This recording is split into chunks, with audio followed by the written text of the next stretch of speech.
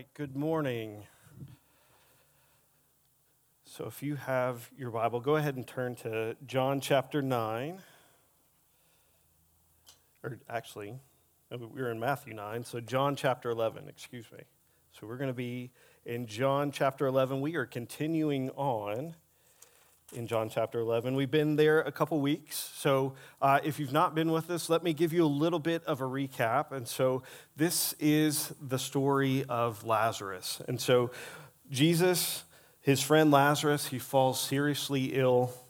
And so Jesus is notified about this, but Jesus delays in coming to Lazarus. And so while he delays, Lazarus dies. And so then Jesus finally goes to where Lazarus is and meets with the family. And so Mary and Martha, Lazarus' sisters, they both confront Jesus, and they both kind of make the same statement to Jesus. They say, Jesus, if you had been there, Lazarus wouldn't have died. And so we have this heartbreaking scene, which Caleb has walked us through the past couple weeks. And so as we've walked through this, we've wrestled with some hard questions, haven't we? We've wrestled with God's sovereignty. We've wrestled with God's glory. We've wrestled with what it means for our good, how we wrestle with our pain, how we wrestle with death. And so we've seen Jesus as he responds to these things, right? How he grieves with us. We've seen his humanity on display. We saw him respond with truth and grace as he's interacted with the family. And so this week, we're going to wrestle with some of the same things as we reach the climax of this story, this incredible story where Jesus is going to raise a dead man, bring him back from death to life. So we are in John chapter 11, and we are going to read verses 36 through 44. So this is what God's word says. So the Jews were saying, "See how he loved him." But some of them said, "Could not this man who opened the eyes of the blind man have kept this man also from dying?" So Jesus, again, being deeply moved within, came to the tomb. Now it was a cave, and a stone was lying against it. Jesus said, "Remove the stone." Martha, the sister of the deceased, said to him, "Lord, by this time there will be a stench, for he has been dead 4 days." Jesus said to her, "Did I not say to you that if you believe, you will see the glory of God?" So they removed the stone. Then Jesus raised his eyes and said, "Father, I thank you that you have heard me. I knew that you always hear me, but because of the people standing around, I said it, so that they may believe that you sent me." So when he had said these things, he cried out with a loud voice, "Lazarus, come forth." The man who had died came forth, bound hand and foot with wrappings, and his face was wrapped around with a cloth. Jesus said to them, "Unbind him and let him go." So let's pray. So Lord God, we thank you for the chance to encounter you in your word. Lord, we thank you for the chance to see you do miraculous things. God, we know that you want to carry us deeper. You want to carry us further than just witnessing miracles such as this. We know that you have the words of life. And so we ask that you help us to focus in. We know that you want us to know that you are the power. You are the power of resurrection. And so we thank you for your truth and the grace that you give us to understand. And so we ask that you be with us today, that you speak to our hearts. We pray this in the powerful name of Jesus. Amen. So we're going to jump right in. And so verse 36, we talked a little bit about this last week. So if you look back again, verse 36, it says, so the Jews were saying, "See how he loved him." So this is not the religious leaders. Sometimes when we see the Jews, it talks about the religious leaders, but this is actually the crowd that has come to grieve for Lazarus. So they are here, and they have seen Jesus as he's come to the tomb. This is right after he has wept. So Caleb last week talked about Jesus weeping. That word there is literal tears, that Jesus has shed literal tears for his friend who has died. And so, like I said just a moment ago, this demonstrates the real humanity of Jesus, that this is not just God playing human.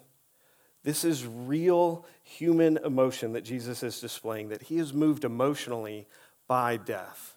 just like every one of us, that he enters into our suffering with us. And so look at what the ESV Study Bible says about this. It says that Jesus' example shows that heartfelt mourning in the face of death does not indicate a lack of faith. That's important for us to remember, that mourning in the face of death does not indicate a lack of faith, but honest sorrow at the reality and suffering of death. So we want to remember that even in death, even as we mourn, even as we question and grieve sometimes, that does not indicate that we have weak faith or that we have lesser faith, but it can be seen as a reality just of this fallen world. So, verse 37, it says, "But some of them said, 'Could not this man who opened the eyes of the blind man have kept this man also from dying?'" And so we see the crowd's response to them witnessing Jesus as he grieves for his friend. And so they raise what seems like a valid question, isn't it? It's one that we have probably asked ourselves in some form or fashion. God, since you've done this before, why haven't you done that this time? Why don't you do it now? And so this is a reference back to John chapter 9. The crowd remembers this extraordinary miracle where Jesus opened the eyes of a blind man. This story has become well known that people all know it. And so the crowd's like, hey, you healed this blind man. And they know that this is a link to the Old Testament prophecy about the coming Messiah, that the Old Testament, as it pointed to the Messiah, said that he would come with great power, that he would do extraordinary miracles like opening the eyes of the blind. And so they're seeing this, and they raise this question. And so we don't know their real motivation. Perhaps they are puzzled and confused. Perhaps it's a little bit of a passive-aggressive rebuke. But either way, they're seeking to understand, why does Jesus operate the way that he does? And more specifically, why doesn't he operate the way that they've been taught to expect? Right? They have this idea, they've been taught this is what the Messiah is going to do, but Jesus isn't operating in that same sense. And so there's a sense that they want this to be true. They want Jesus to be the Messiah. They know these things that he's done. And so they ask, man, if Jesus really did love Lazarus, why did he take so long to get here? Why would he not save him? And I have to think that if I was around back then, I would have that same sort of question. It seems valid, but what that really reveals is just a weakness of faith on their part, because their faith isn't in Jesus. Their faith is in this demonstration of power. That their faith is not on who Jesus is. It's not on the person of Jesus. The emphasis instead is on what Jesus does and not who he is. And so that is a big difference. That's something that we don't want to gloss over. Because by placing their faith in what Jesus does, what they're doing is they're admitting that they need this constant show of miracles, right? That their faith requires the reassurance provided by a miracle. So they need a miracle, and their faith is reassured by that. But if you're constantly living in that sort of mindset, what happens when you don't get a miracle? Your faith is weak. Your faith is weakened because you're like, hey, God, I need this. I need this. Where are you? You've done this before. And so this crowd, they're realizing that their faith is based not on who Jesus is, but on what he does. And so when we have that mindset, what it does is it cheapens who Jesus is. It discounts and downplays who he is. So Jesus has told us that he is the life and light of men, that he is the resurrection and the life, but instead, they just see him as just a common miracle worker, if there is such a thing. They're more concerned with what do we get out of Jesus instead of who he really is. And so the question for us is this us? Do we have that same sort of mentality where we seek Jesus based on what he can do for us? Have any of y'all ever done that? Asked that sort of question? I used to do this when I was a teenager. I used to seek God's will for my life by shooting free throws. And so if I shot a free throw and it went in, that was a yes. And if it missed, it was a no. So, I'm asking things like, am I going to do okay on this test? Or if I were to work up enough courage to ask a girl out, would she say yes? And so what that should tell you is I was a really bad free throw shooter. But we ask these sorts of questions all the time in our life, don't we? God, I need you to do this so that I can believe you're real. God, if you're there, prove it. God, if this doesn't turn out, I don't know that I can believe anymore. Or God, if you do this, I'll follow you. We're just like the crowd sometimes in that we rely on these demonstrations of power rather than on who Jesus is. So let's look again at verse 38 through 39. So Jesus, again, being deeply moved within, came to the tomb. Now it was a cave, and a stone was lying against it. And Jesus said, "Remove the stone." Martha, the sister of the deceased, said to him, "Lord, by this time there will be a stench, for he has been dead 4 days." And so, just a little side note, this is one of my favorite verses just for some of the unintentional comedy involved. And so, my version, New American Standard, says that there's a stench. So, ESV, what does ESV says that Martha says? There'll be an odor. That sounds like really prim and proper. Like, oh Lord, there'll be an odor. Who remembers reading this out of the Old King James? Did anybody read Old King James once upon a time? It's okay. This is a safe space. You can admit that if you did. Do you know what the Old King James said? He stinketh, right? So, as the immature middle schooler in me, I think of like the medieval monks that were like copying the transcripts. Do you think that they giggled when they wrote, "He stinketh"? That's just how my mind works. So we see that Jesus is deeply moved. We saw this last week with Caleb. This is a Greek word referring to a horse snorting. It's a deep and strong emotional reaction that Jesus is displaying. And so we saw that there are two things going on when we see this sort of word, that Jesus is indignant. He's upset that there's a reality of death, that death is a part of this world because of our sin, because of the fall of man, but there's also an intense sorrow that Jesus is feeling, that his body is essentially trembling because he is caught up in the emotion of the sisters of the family, that he has felt their sorrow with every single bit that he is. It's real, it's genuine. And so he arrives at the grave, he arrives at the tomb. It's a cave with a stone in front, and that's a little bit of foreshadowing, right? We'll get there in a couple weeks, in a couple months maybe. But Jesus says to the people there, he says, "Remove the stone." And so Martha objects. She says, "There's a stench." We talked a little bit about this. That's because the body is decomposing. And the Jews, they didn't embalm the body, so they covered it with spices to try to cover up the smell. But on top of that, these graves, they're caves in the side of a hillside. And so they're usually big enough to hold about 8 people. And so there's not just Lazarus inside. That's what scholars think. There's probably more than just him inside. And so what would happen is after a body has been dead for a year, the families would go in and then take out the bones and then put them in a box and store it in their house. And that is a terrible tradition. I'm glad we don't do that anymore. But you can see why Martha would object. Like, it's going to smell awful. Why do you want to do this, Jesus? She says that he has been dead 4 days. Again, we talked about this last week, that the Jews had this belief that the soul hovered over the body for 3 days, and it was hoping to re-enter the body. And so when the soul saw the body start to decay, usually that happened at the 3rd day, that the soul would be like, okay, I guess I'm not going to go back in, so now I can get out. All right, so the soul leaves the body. And so at this point, death is irreversible. And so what this tells us is that Lazarus is really, really, really dead. That anybody judging would know that he is dead, that there's going to be no natural resuscitation. By the day's standards, he was totally dead. He's not accidentally buried alive.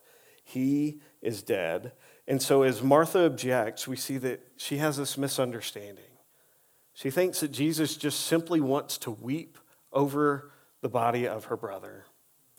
She doesn't think that Jesus wants to resurrect him. She doesn't realize that resurrection is about to be immediate, that Jesus is going to bring him back to life.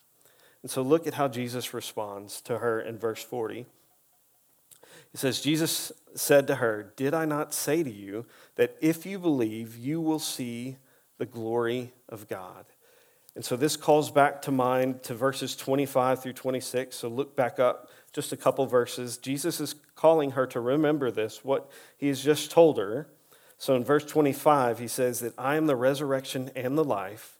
He who believes in me will live even if he dies, and everyone who lives and believes in me will never die. Do you believe this? And so he's asking Martha, hey, do you remember this? Because what he's saying is that I am the resurrection and the life, and if you believe that I am the resurrection and the life, then I can be trusted even in the face of death, because I will do nothing other than that which displays God's glory. And this glory of God, this is the main purpose that he is reminding her. That it's not about bringing Lazarus back from the dead, that even as we read the story, that's hard to accept sometimes, that it's not about bringing Lazarus back from the dead. Remember that Jesus hasn't promised Martha to bring him back from the dead. And Martha and Mary and the crowd, they believe that Jesus' power is limited merely by his presence. They've all said, Lord, if you had been there, you could have saved him. But they've forgotten that Jesus healed the official son. We saw that back in John chapter 4, where the official comes and says, Lord, will you heal my son? And Jesus just speaks the word. He's miles away. And at his word, the son is healed. And so his presence isn't the issue. Jesus is demonstrating that he has a position of authority over death that is not confined by distance or time. And so Jesus is telling her, hey, death is about to be overcome. And so what he is doing for Mary and Martha and for the crowd, and even for us, he is changing our belief. He's changing it from some abstract belief of what will happen on the last day. He's changing that belief to a belief in the one who will make that last day a reality. Do you catch what's going on? He's changing it from an abstract belief of what will happen on the last day to belief in the one who will make the last day a reality. And so what we want to know is that our hope is not in an event. That our hope is not even in the resurrection on the last day. As awesome and incredible as that will be, but our hope is in a person. That there is no resurrection and there's no life outside of Jesus. And so what he's doing, he's offering more than just conventional comfort. He's offering more than just weeping with the family. And he's offering something better than a solution for Lazarus, better than even raising him from the dead. Jesus is telling Martha that, hey, I'm giving you myself, that I am better than any healing that you could experience, that I am even better than resurrection from the dead.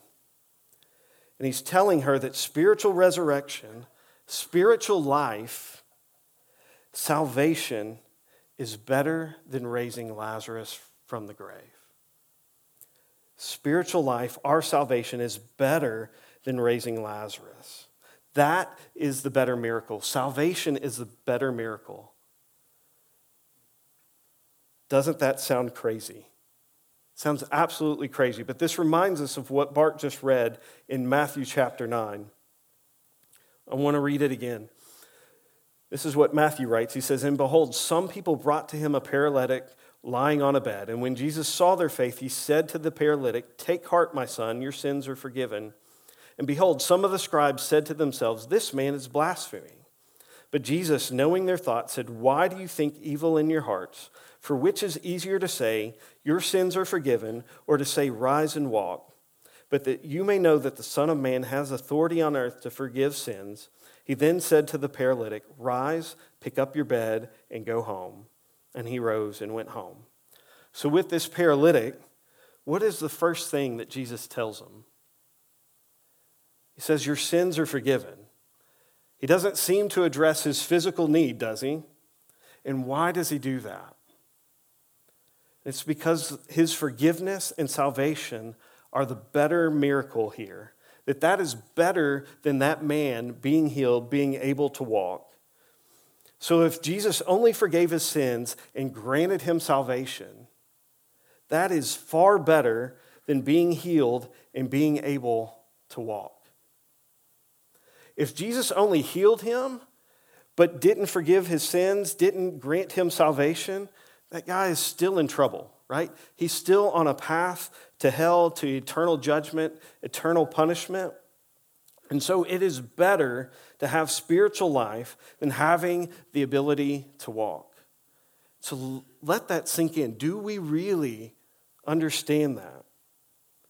If we were just reading the story and the story stopped there, would we be okay that Jesus just granted him the forgiveness of sins and not the ability to walk?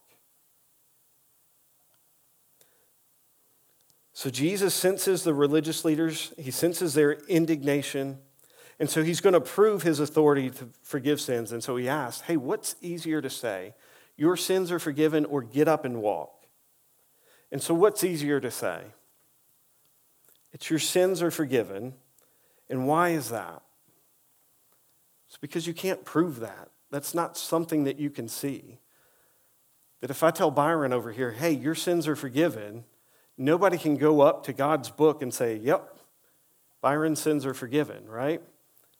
You have to take my word for it. Don't take my word for it. We're taking Jesus' word, so we have to take Jesus' word. And so it's much harder to say, get up and walk. Why is that the harder thing to say? Because it immediately reveals itself, right? You'll know immediately whether or not that becomes a reality. It's undeniable at that point. You can't fake it. If Jesus says, get up and walk, and the guy can't get up and walk, it ruins Jesus' credibility. It ruins his ministry, right? So that's the harder thing to say. And so Jesus calls his shot, right? Has anybody ever called their shot before? You know what I'm talking about? So Jesus calls a shot. I called my shot one time. So Heidi and I, before we were dating, we were kind of in that flirty stage. She wanted to play me one-on-one in basketball. So we were camp counselors at a youth camp, summer camp. And so we were playing. And so I was interested in her, so I couldn't just absolutely destroy her on the court. So I'm letting her win. It comes down to the last shot. We are tied. Next basket wins. I have the ball. And so I have the ball in my hands, and I go to Heidi, and I go, and I shoot. Now, when I do that, that shot better go in, right? Or else I'm ruining my shot. So, if you want to know, the shot did go in. I won. She got mad. She made me do it again. She said that didn't count. So, I blew another kiss, shot. It went in again. So, we've been happily married for 17 years. But Jesus calls his shot, right? He says, get up and walk. And the man does just as Jesus says, demonstrating his authority to forgive sins, right? So along those same exact lines, Jesus says that he is the resurrection and the life. This is what he's reminding Lazarus of. And what Jesus is about to do for Lazarus proves that he has the ability to keep his promise, the promise that he is the resurrection and the life. And by declaring that, as he raises Lazarus from the dead, that demonstrates this truth, that Jesus is the giver of spiritual life because he raises Lazarus, giving him back physical life. And so as Jesus does this, as he proves that he is the resurrection and the life, that points to his own resurrection. And that through his death, through his resurrection, that we as believers, we are united in faith with him, and we will share in his risen life, even though we will experience physical death. But it's important for us to remember that we don't receive a better life or a different degree of life through Jesus, that we experience something entirely different, that we experience life without the constraint of death. So Caleb mentioned this song. It's one of my favorites. Christ be magnified. We sing the line that death is just the doorway to resurrection life. And so if this is the reality, all of this points to God's glory in our life. And so this is what Jesus is asking Martha to believe. And this is what he is asking us to believe. So let's look at verses 41 and 42. John writes, "So they removed the stone. Then Jesus raised his eyes and said, 'Father, I thank you that you have heard me. I knew that you always hear me, but because of the people standing around, I said it, so that they may believe that you sent me.'" So we see that they remove the stone, and we see that Jesus prays. He addresses God the Father. He expresses his own submission to the Father's will, and he expresses gratitude that God the Father hears him. He's giving thanks with confidence because he knows that God hears him. But you'll note that he doesn't ask that Lazarus be raised, right? Jesus already knows that he's going to do this, so the only thing left for him to do is to thank God for it. And so we see the purpose of his prayers. He makes it very explicit.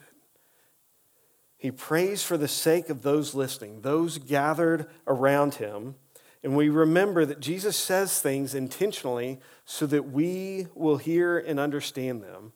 He wants to draw us into the intimacy that he has with the Father. He's not just doing this for show, but he says the whole purpose of what he's about to do is so that those around will know that Jesus is sent by God, and that the purpose of this miracle is to validate his claim to be the Messiah, to be the Son of God. And in order for that to happen, Lazarus had to die.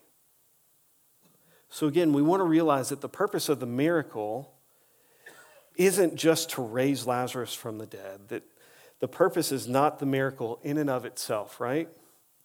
That Jesus isn't asking to raise Lazarus to life, but instead, he's asking that people believe in who he is. For us to know that he is who he says that he is, that he wants us to put our faith in the person and not in the event. And so Andreas Kostenberger, he sums it up. He says, Jesus knows exactly who he is. He is under no compulsion to prove himself, but he wants his followers to grow in their faith in him. So let's look at verses 43 and 44. It says, "When he had said these things, he cried out with a loud voice, 'Lazarus, come forth.' The man who died came forth, bound hand and foot with the wrappings, and his face was wrapped around with a cloth. Jesus said to them, 'Unbind him and let him go.'" So we have this absolute miracle that Lazarus is now alive. And so imagine just being there as this dead guy walks out of the tomb. He's been in there 4 days. I wonder, did he look kind of decomposed? What did that look like? But we see that Jesus, he yells with a loud voice that death is obedient to the voice of the Creator. We know that Lazarus was really dead because if he had just been asleep, he would have walked out when they moved the stone, right? But instead, it took the voice of Jesus to call him out. Jesus calls Lazarus by name. And so again, scholars think that there were probably more bodies in that tomb. And so if Jesus had just said, "Hey, come out," can you imagine those other bodies walking out as well?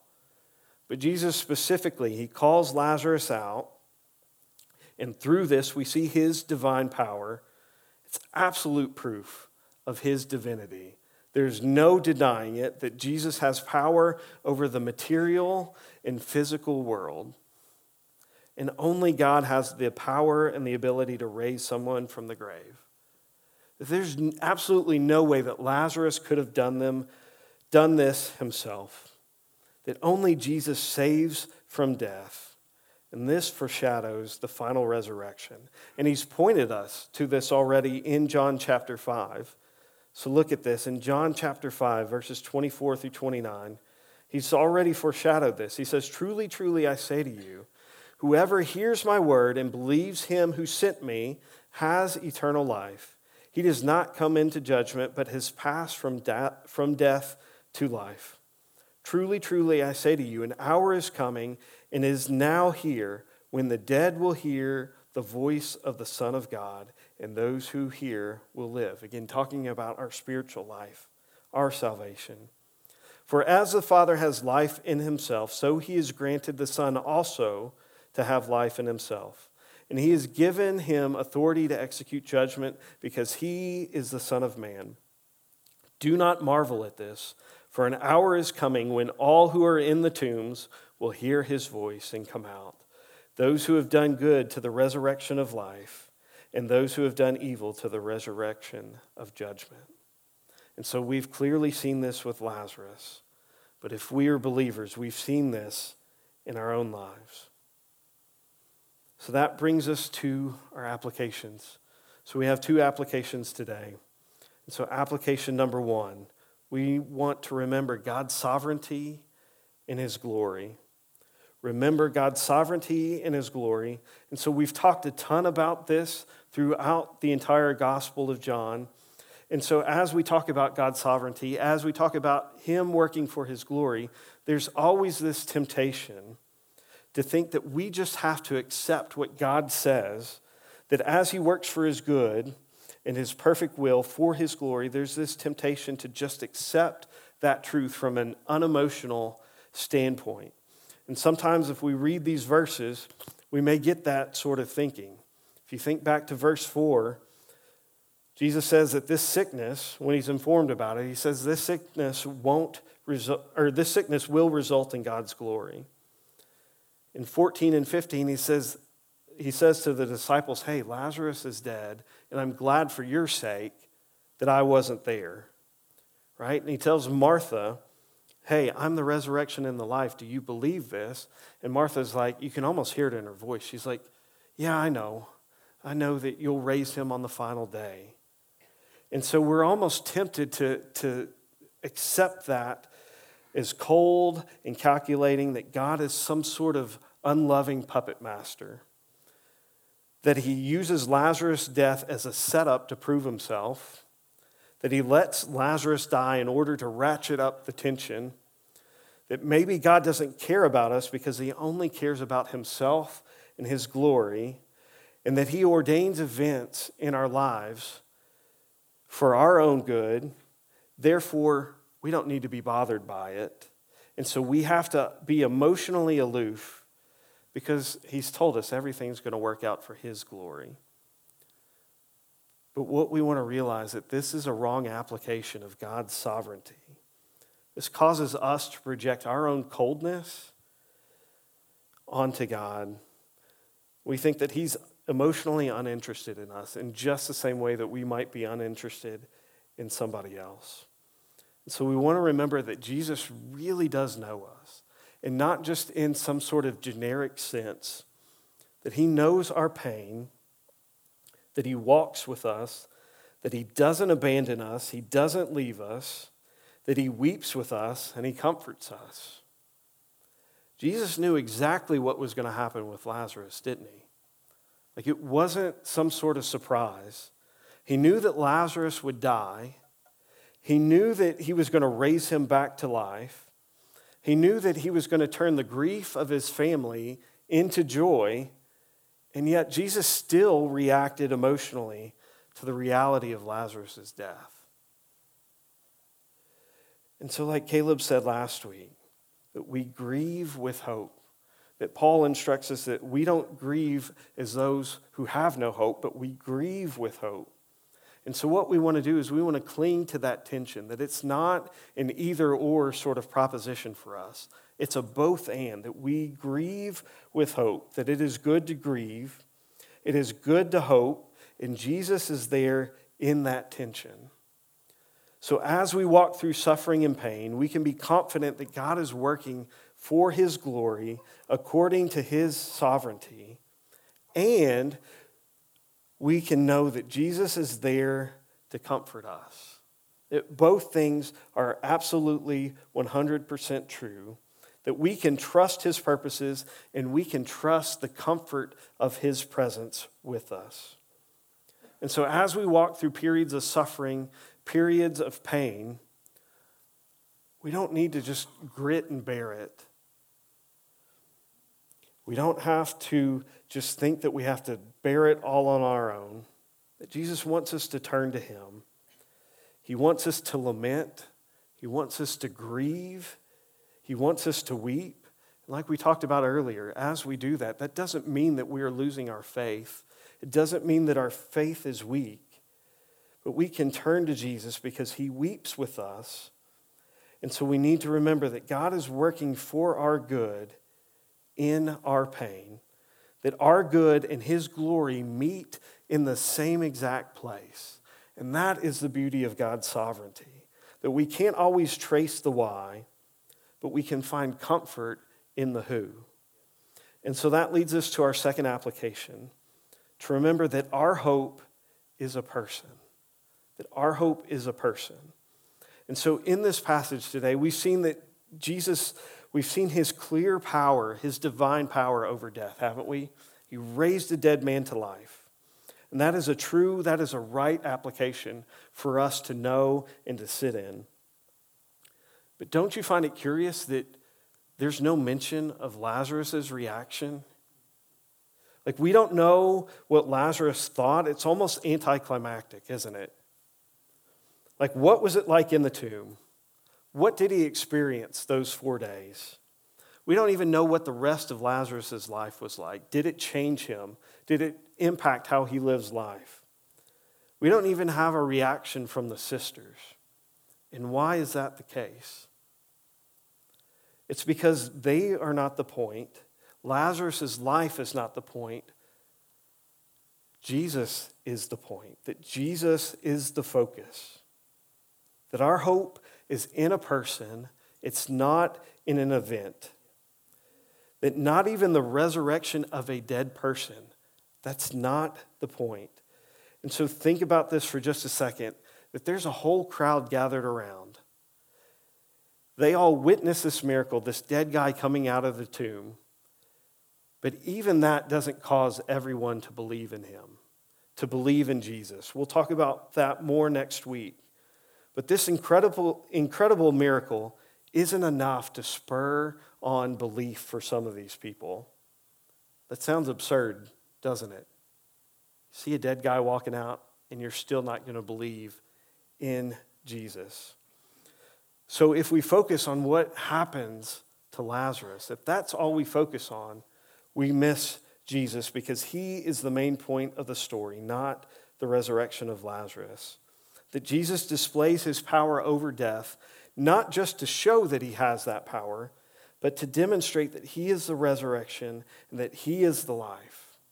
That there is no resurrection and there is no life outside of Jesus. That there is no resurrection in life without Jesus. That nothing can hinder Jesus from giving life because he is life. So Lazarus was raised only to die again. So Lazarus' resurrection can't be the point of the story.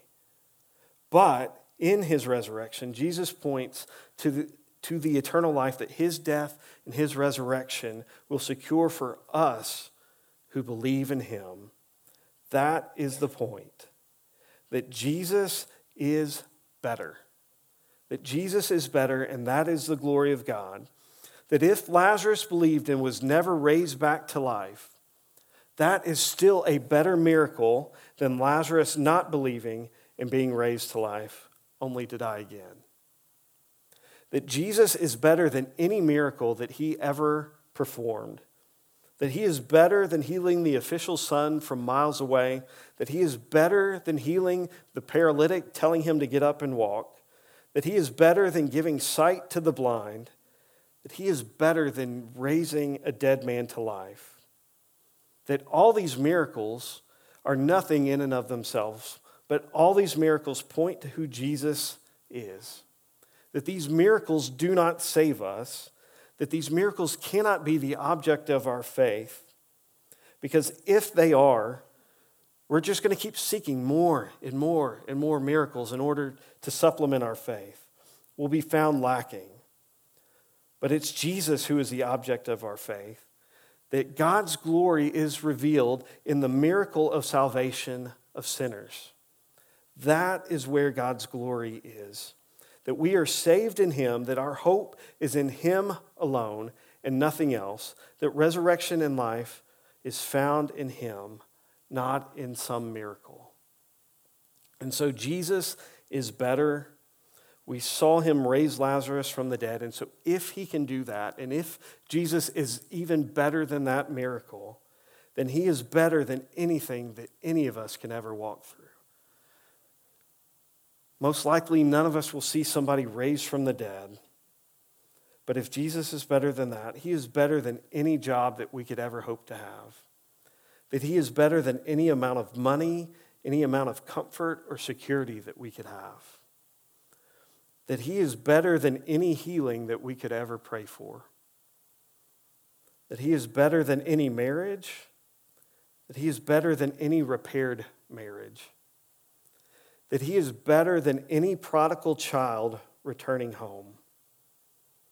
And so He is better than any answer to any prayer that we could ever pray. And so some of us, we put our hope in those things, thinking our life will be better, that if God will just do this, everything will work out. But Jesus is saying, I'm better than any answer to prayer. Like, I want you to know that this is not just me saying this to you, like it's not just easy to say from up here, but like I've walked through this too, right?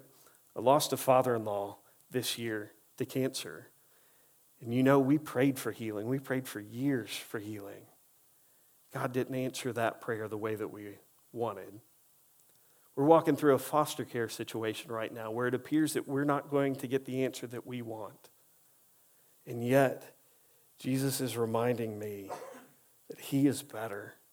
That even if He doesn't answer that prayer the way that I want Him to, that He is better. That Jesus is our hope. That He is better. He wants us to cling to Him and to Him alone. It's only in Him that we find resurrection. It's only in Him that we find life. So do you believe this? So stand with me as we pray.